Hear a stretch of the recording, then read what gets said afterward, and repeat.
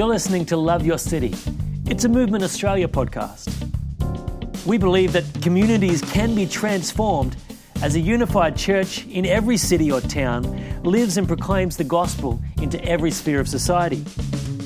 We'll tell stories from where this is already happening. We'll dig into the Bible to better understand God's heart for cities and towns.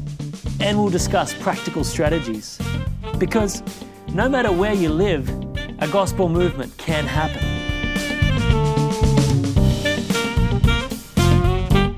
I'm here today with Nat and Tiff Spary.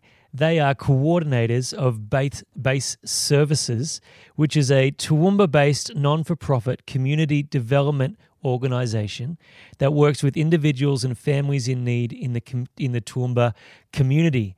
Nat and Tiff are an amazing couple. They've been married for 20 years this year, have 3 sons, and it's great to be able to sit down and chat with you today. Nat and Tiff, thanks so much for making the time. Thank you. It's great to be here. Firstly, maybe for you, Nat, can you tell us what is Base Services? Yeah, so our main service that we do is our soup kitchen, and that runs 5 days a week, and we feed up to around 80 people a day. But with the soup kitchen, we're facing a homelessness situation at the moment, so that's very difficult. And so a lot of people are looking for accommodation. But yeah, we work with people that are facing difficult circumstances such as homelessness, drug addiction and family breakdown and mental health. So we actually give people a meal. Yeah, so every day people come for a meal, they're pretty hungry, and yeah, but also we provide clothing and a backpack bed and all the toiletries and stuff like that as well. So yeah, it's a friendly place where people can be referred to other services. So we work really well in the community to help those in need. You were also saying, Tiff, you have a social enterprise. Can you tell us a bit about that? Okay, I suppose if I can tell you a bit of the backstory to that, that would be really cool. Me and Nat were actually reading about Ruth and Naomi and how they used to glean from the corners of the fields. And God really spoke to us about how that gave them dignity. And from that, we decided, hey, rather than just give people a meal, let's give them an opportunity to make a meal for themselves. So the first day of that was, okay, we always serve people, and it's great to serve, you know. The Bible's full of people who served. And we were doing that, but we said, let's get people to wash up their plates after they had their meal. And so we started the washing up, and the whole atmosphere of the basement changed because people weren't just getting, they were giving. This was in the soup kitchen In itself? the soup kitchen itself. And then we went, we're doing a soup kitchen, so how about just, rather than giving people a meal, we gave them the opportunity to make a meal for themselves. And so we came up with the concept of Second Shot. And so what that was we got funding through the Queensland government. It was called the Dignity Fund, so very aptly named, to purchase a food truck. And we trained up to 15 people every 6 months in a certificate, 3 in hospitality, so they do work in the basement, and then they go out on the truck. And so people went from eating meals to serving meals, and just their confidence, their esteem went up. And we then found out about a similar program through the Queensland government called Skilling Queenslanders for Work, and that's a lower level, so Certificate 1, but they actually get paid to do it full time. So we started offering a Certificate 1 in hospitality, and now every 6 months we put on 15 new trainees. And since kicking off in 2017, we've trained over 139 people in hospitality, seen 68 people exit homelessness, and 101 people go on to further work. And, you know, it's just been life-changing for so many people. That's fantastic. So these are people that, you know, without this kind of training and then opportunity for employment would be homeless or at risk of homelessness? Definitely. Yeah. So having a full-time job really changes things. Yeah. So when people come into the program, at least around 10 are homeless out of the 15. We've decided to do it that way. And, you know, by the time they finish the program, they're happy, house and healthy. and that's what our aims are. Yeah. That's awesome. I mean, you were telling me just before we started filming that you were choosing a new crop of trainees today. Yeah. You have 15 places, but almost 50 applicants. How do you choose? What's the criteria that helps you to choose the right trainees? Well, there's 3 things that we look for, like a good attitude, that they are going to turn up, and the third one is that we are going to help them look for work after. Choosing people that maybe have done some time in jail or have been out of work for a good 15 years, maybe drug habits and stuff like that, rehab, and so it's a great opportunity to see their whole lives change. We really feel like when we choose the 15, we pick people from all different ages, and so it's just not all young people or new migrants. It's a mix, and that's the real world. We get lots of women escaping domestic violence. Yeah. We get lots of children exiting care. Yeah. And just a vast variety of people. And That's so cool. Yeah. So it's, you started running the soup kitchen and then you thought, wow, we can, from the story of Ruth and Naomi, give these people some dignity in taking some responsibility for their lives. Simple things like washing up the dishes, which has then morphed into this, wow, we could do a traineeship program where we're upskilling people to work for themselves, to provide for themselves and get them out of poverty and homelessness. Cool. Yeah, one of our key values, I suppose, is innovation. I think one of the most important things when you start a community organisation or a ministry is to know what your values are. And so for us, when we started BASE, back in the day it was build up, accept, support and evangelise. And that's still a lot of our roots, but we're a lot more now about, are things sustainable? Are things ethical? Are all those kind of things? Do we give people dignity? And I think once you work out as a team what your main principles for designing and delivering programs are, then you can start to put legs to those ideas. Another big one for us is collaboration, and that's huge for us, is working with people. And I think for a long time we were really church-based, and we still are. We're both ordained pastors and run a Sunday service, and we love that, but I think it's so important to collaborate with your local community. For a long time, a lot of people didn't know who we are or what we did. And, now we've really connected with people. So we have lots of things that everyone and anyone can be involved in. So we have things like Hike for Homeless, Homeless for a Night, which are our major fundraisers. And that's just been a great way to get everyone involved in our community. That is great. I want to unpack a bunch of those themes. They're actually things I've written down to talk to you about. So maybe first, let's, one of the things that I think is very impacting about your work is the way you have been able to engage with people outside of church world, community organisations, council, etc., just the average businessman. Can you tell us about how you've gone about developing those relationships, whether it's through events or networking, or how have you built that over time? I suppose for me, I believe God is the just God and all his ways are just, and that we're all created in the image of God. And so I believe that as humans, we have qualities that reflect God. And I believe that our connection with the community is that we're people who, like them, want to make a significant difference to people's lives. And so I think for me, it's been easy to really engage non-Christians, but I don't even see them as non-Christians. I just see them as people loved by God. We actually employ staff who are non-Christians, and some people, at first that was a big change for me because we had all Christian staff, and then we did the traineeship, and more recently we put a lot of non-Christians in supervisors positions, which is probably a bit different to what we were used to. But they're able, they're willing, and we've got some principles.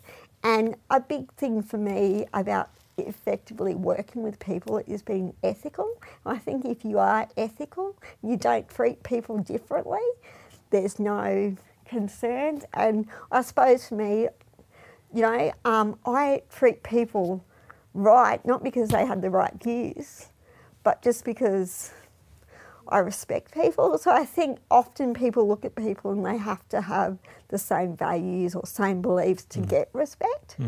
But for me, I respect people because they're made in the image of God and they don't have to believe me, believe the same things. So yeah, I don't have to be right.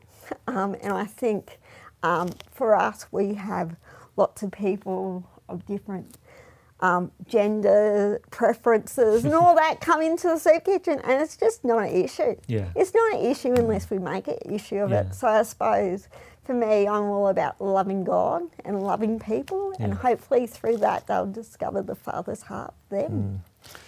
Sorry, Nat, you go. And I remember the change, because how do we put on a non-Christian in our Christian organisation? How are we going to invite them to a prayer meeting?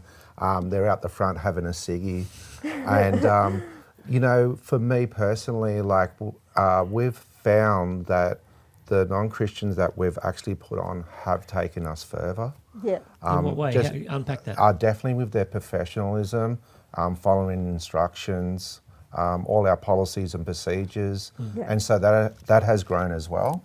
And it just, it's mind-blowing to have people that can not be supervised, that we put on, and just their professionalism. So we've been really blessed, and I actually approached a few Christian business people to ask them, obviously you employ non-Christians, and they reckon it's a great thing because you have to be the light to them. It's really interesting that to hear you unpack that transition from having only Christian staff to employing non-Christian staff, and how positive it's been for your organisation. Have you ever felt a tension in that, there's some, tension between those that are non-Christians and those that are Christians, or over the way that you do things? No, it's been fairly... And I suppose for me, it comes back to being willing and being able. And I suppose when we have had Christians, they might have been willing but not able, or able but not willing.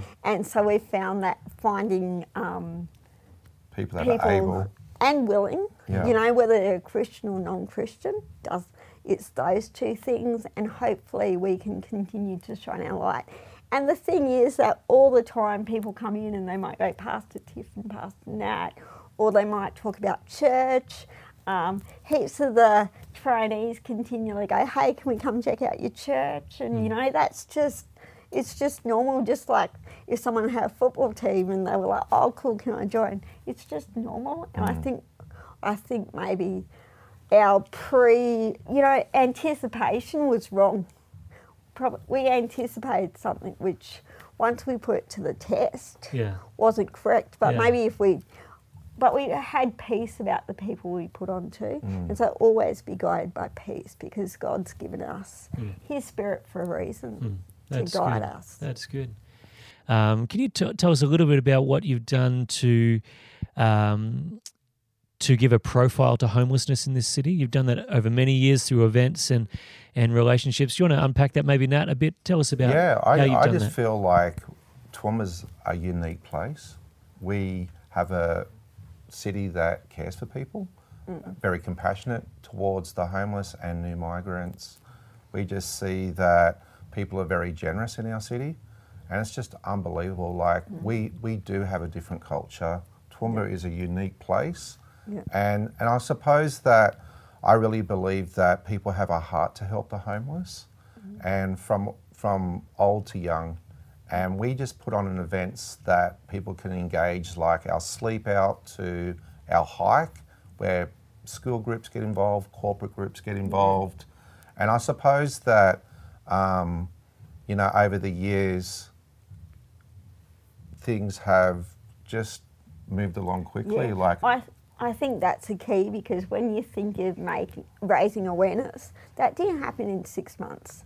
We've been here for Basement since 1993. We've been involved since 2002. And I suppose what we've done didn't happen like that. It took a long time. And when people I suppose just being in it for a long haul, I think sometimes people's visions are too short. They're just thinking, oh, how can we get 500 people to this event in September when to get to 500 people might take 7 years. Yeah. And so because the first fund's not 500, they give up. And so I suppose for us it's about building momentum. Yeah. I think that's probably with raising awareness of homelessness. I remember 10 years ago talking to people and they'd go, no one's homeless. I don't see homeless people. And so slowly breaking that idea. And so I think you have to plan medium to long term and not give up, but consistently say the same message. So, I hear that you're saying that longevity has been a key for you guys. You've been at this work for almost 20 years, almost your whole marriage. And so being in that space long term, consistently saying the same message, consistently building the relationships has bore fruit for you. Can you tell us a bit about the homeless, the sleep out week that you do, Nat, and who the kind of people that get involved in that and the kind of money that's raised and just how that works? Yeah, sure. So every year I do Homeless for a Week. And so we actually put it on Facebook. I remember the very first time we did it. And I was just blown away how many people started liking the page.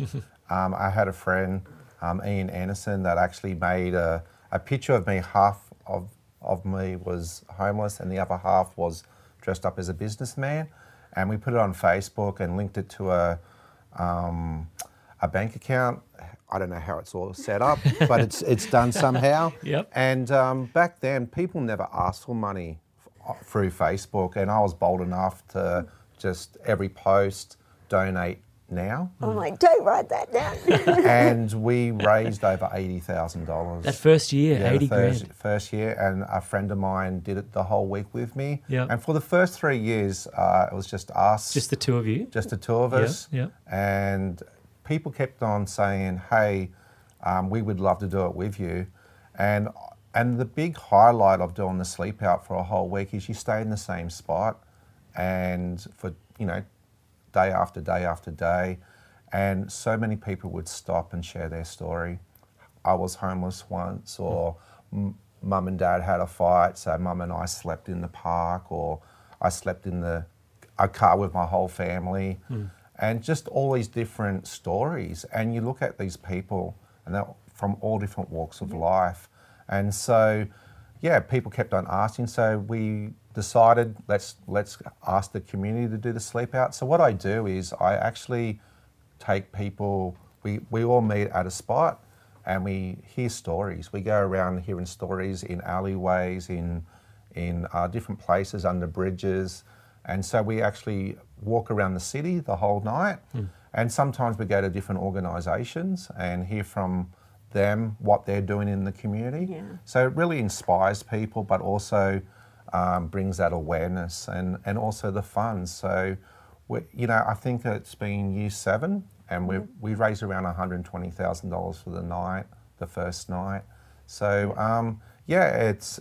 So just this last year you raised 120 grand? 120 grand. And is over the 7 years now, how much money do you think you would have raised out of the homeless? I'm guessing probably about $600,000 to $700,000. Wow. So I feel like, how we do it, like we do this, what we do every day, like feeding people, and have to run an event on top of that. So no one's professionally putting this together or some event manager. It just happens. And it just shows you that. And homeless people stop us on the way and go, oh, can I share my story now? Or, hey, I just bought this scratchy today to find you if you win $1 million. And it's just like, So there's a lot of There's a lot of planned events and a lot of unplanned events on the night. And the unplanned ones are the best. You mentioned... that you've planted a church. Can you tell us a little bit about, either of you, about the congregation, what kind of people come, what it looks like? Unpack the church for us. Tiff and I, when we got married, the whole purpose of what we wanted to do in our lives was to reach out to street kids. And so we we got our first house. Yeah. I was living in a one-bedroom flat in Highfields, and we got a house in Toowoomba, and we made sure that there was enough space to invite street kids over to our house every Friday night as part of the youth group of the church that we were a part of. And so that's what we did every Friday night, reached out to street kids. I remember our first meeting. They'd come do their washing, have a shower, and we played cook games. a big meal. Yeah. And shared a message. And I remember our first meeting, it was at Queen's Park, and we kicked off in January. And a lot of the kids were going to court that day as well, so we missed a few. But we ended up having around 50 young people and a well-fed dog, a little dog. He ate so many sausages. But that's how we kicked off, and I invited all the kids to come to the soup kitchen. I was just volunteering in the kitchen back then, and we would open the space up for Friday night, and no one turned up at the start. We were like waiting, is anyone going to show up? But a half an hour later, a 12-year-old kid turned up, and followed by a couple or more of his friends. And, you know, this 12-year-old kid was homeless. And that's the first young person that came to our youth group. Personally, I love that we get to save their life and then save their soul. And we see that faith changed my life. I see that. And, you know, it's a big part of what I do. And we see so many people start a faith journey, and their whole family come.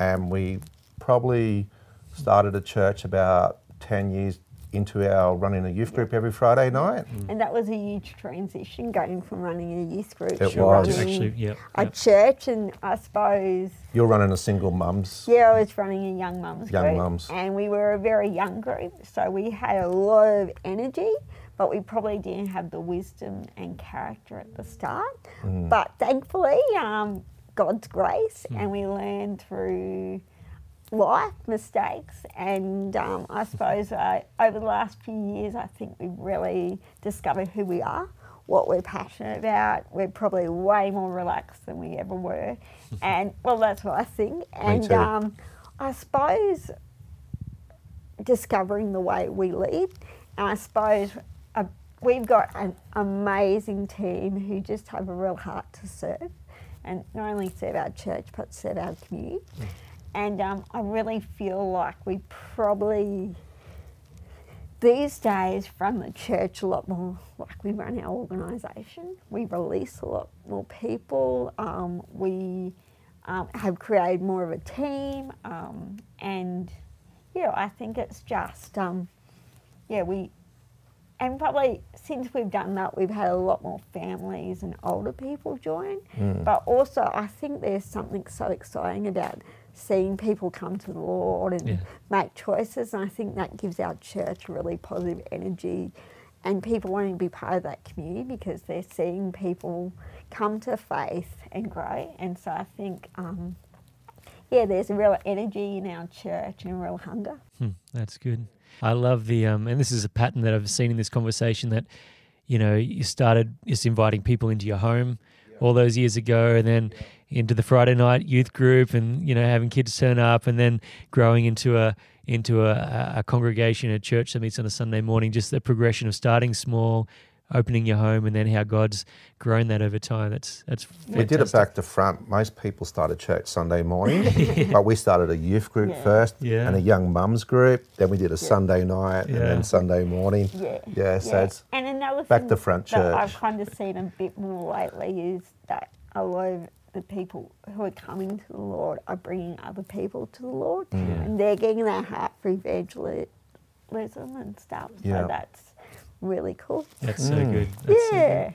I wanted to ask a little bit about your own personal stories, because this kind of work is not for everyone in a sense. I mean, everybody should have a heart for the poor and for those that are on the margins of society, but to devote your lives to it in this way is, that's not everybody's calling. How did you come to know that this was, did your own background lead you into this in any way? You may have separate stories. I'm just interested to hear how you found yourselves in this place. maybe you can go first. Okay. Yeah. I suppose for me, I grew up in a home where my mum was a Christian, my dad was a publican, and As in he ran a pub? That's yeah, what, he ran a pub, Yep. and he got sick when I was small, and so he stopped running the pub.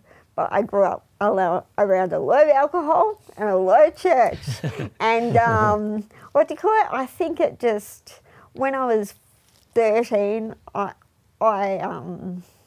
when I was 12, I remember watching a current affair. Like, I thought church was something which Mum did, and it had no relevance for today. And I remember for some reason when I was 12 watching a current affair and seeing Father Riley, and God just stirred something in my heart. I went, I want to do something like that.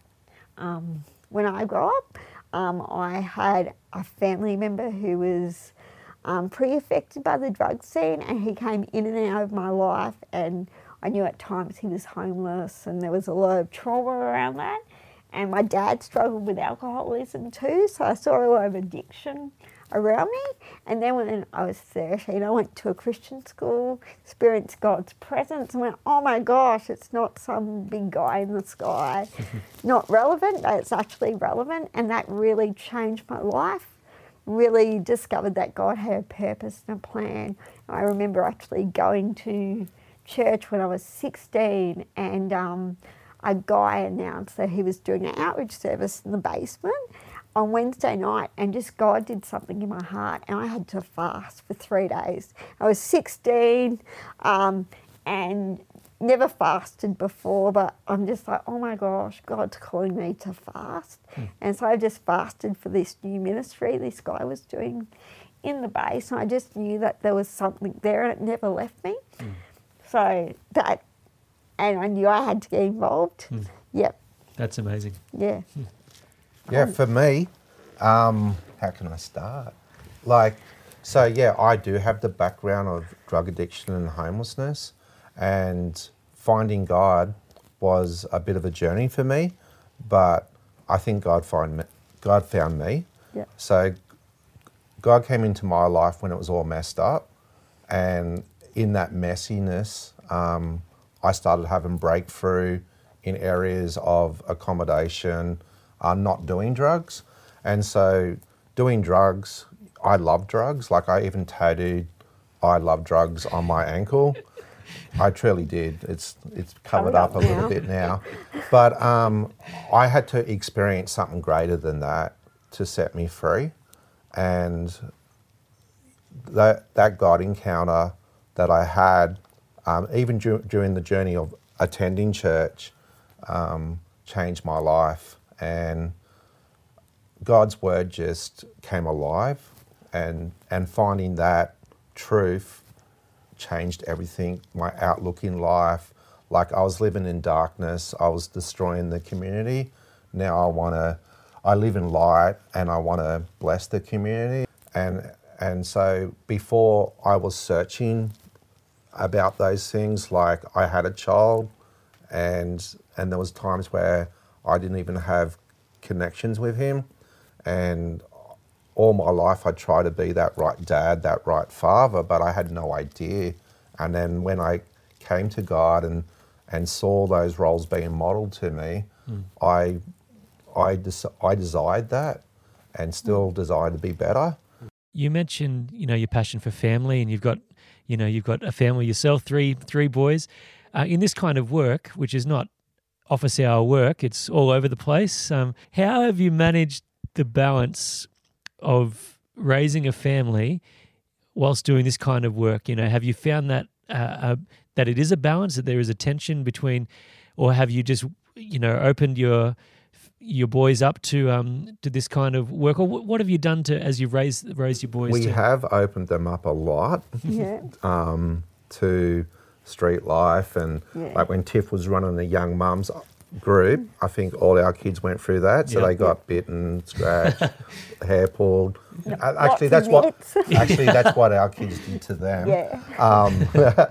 But hey, I think Luke was 8 days old when he went to his first youth group, and 3 months old when he went on his first youth camp. So he's been on all of them. And I suppose that we raised our children around ministry, around our mission to Toowoomba and beyond. Yeah. And I just feel like that was something that was important to me, that they see our mum and dad ministering to people, and they've always been involved as well. And so they're all gifted. They all have their core. And I also see that they're very compassionate, and they're typical teenagers. So, you know, there's always the black sheep, and So we sometimes I feel like, are they getting evangelised more than they should be evangelising them? But at the end of the day, God's hands upon them. They're happy to come to church and youth group still. They're 17 and 18, and my oldest one is 24, and he works at a school that have disabilities, and so they're very compassionate. I think they all seem very proud of us, which is good. So they don't really have regret or any of that. I suppose they're all on their own journeys with God, and you know we respect that. And I suppose for me, it is a tension. You go, oh, have I been there enough, or haven't I? But I suppose there's only so much we as parents can do, I suppose, and just really depending, hoping that we've led our kids to depend on God like we have. And, you know, I suppose our faith walk of doing the base has been a lot of faith. So going, look what God's done, look what God's provided, and like just encouraging their faith by that.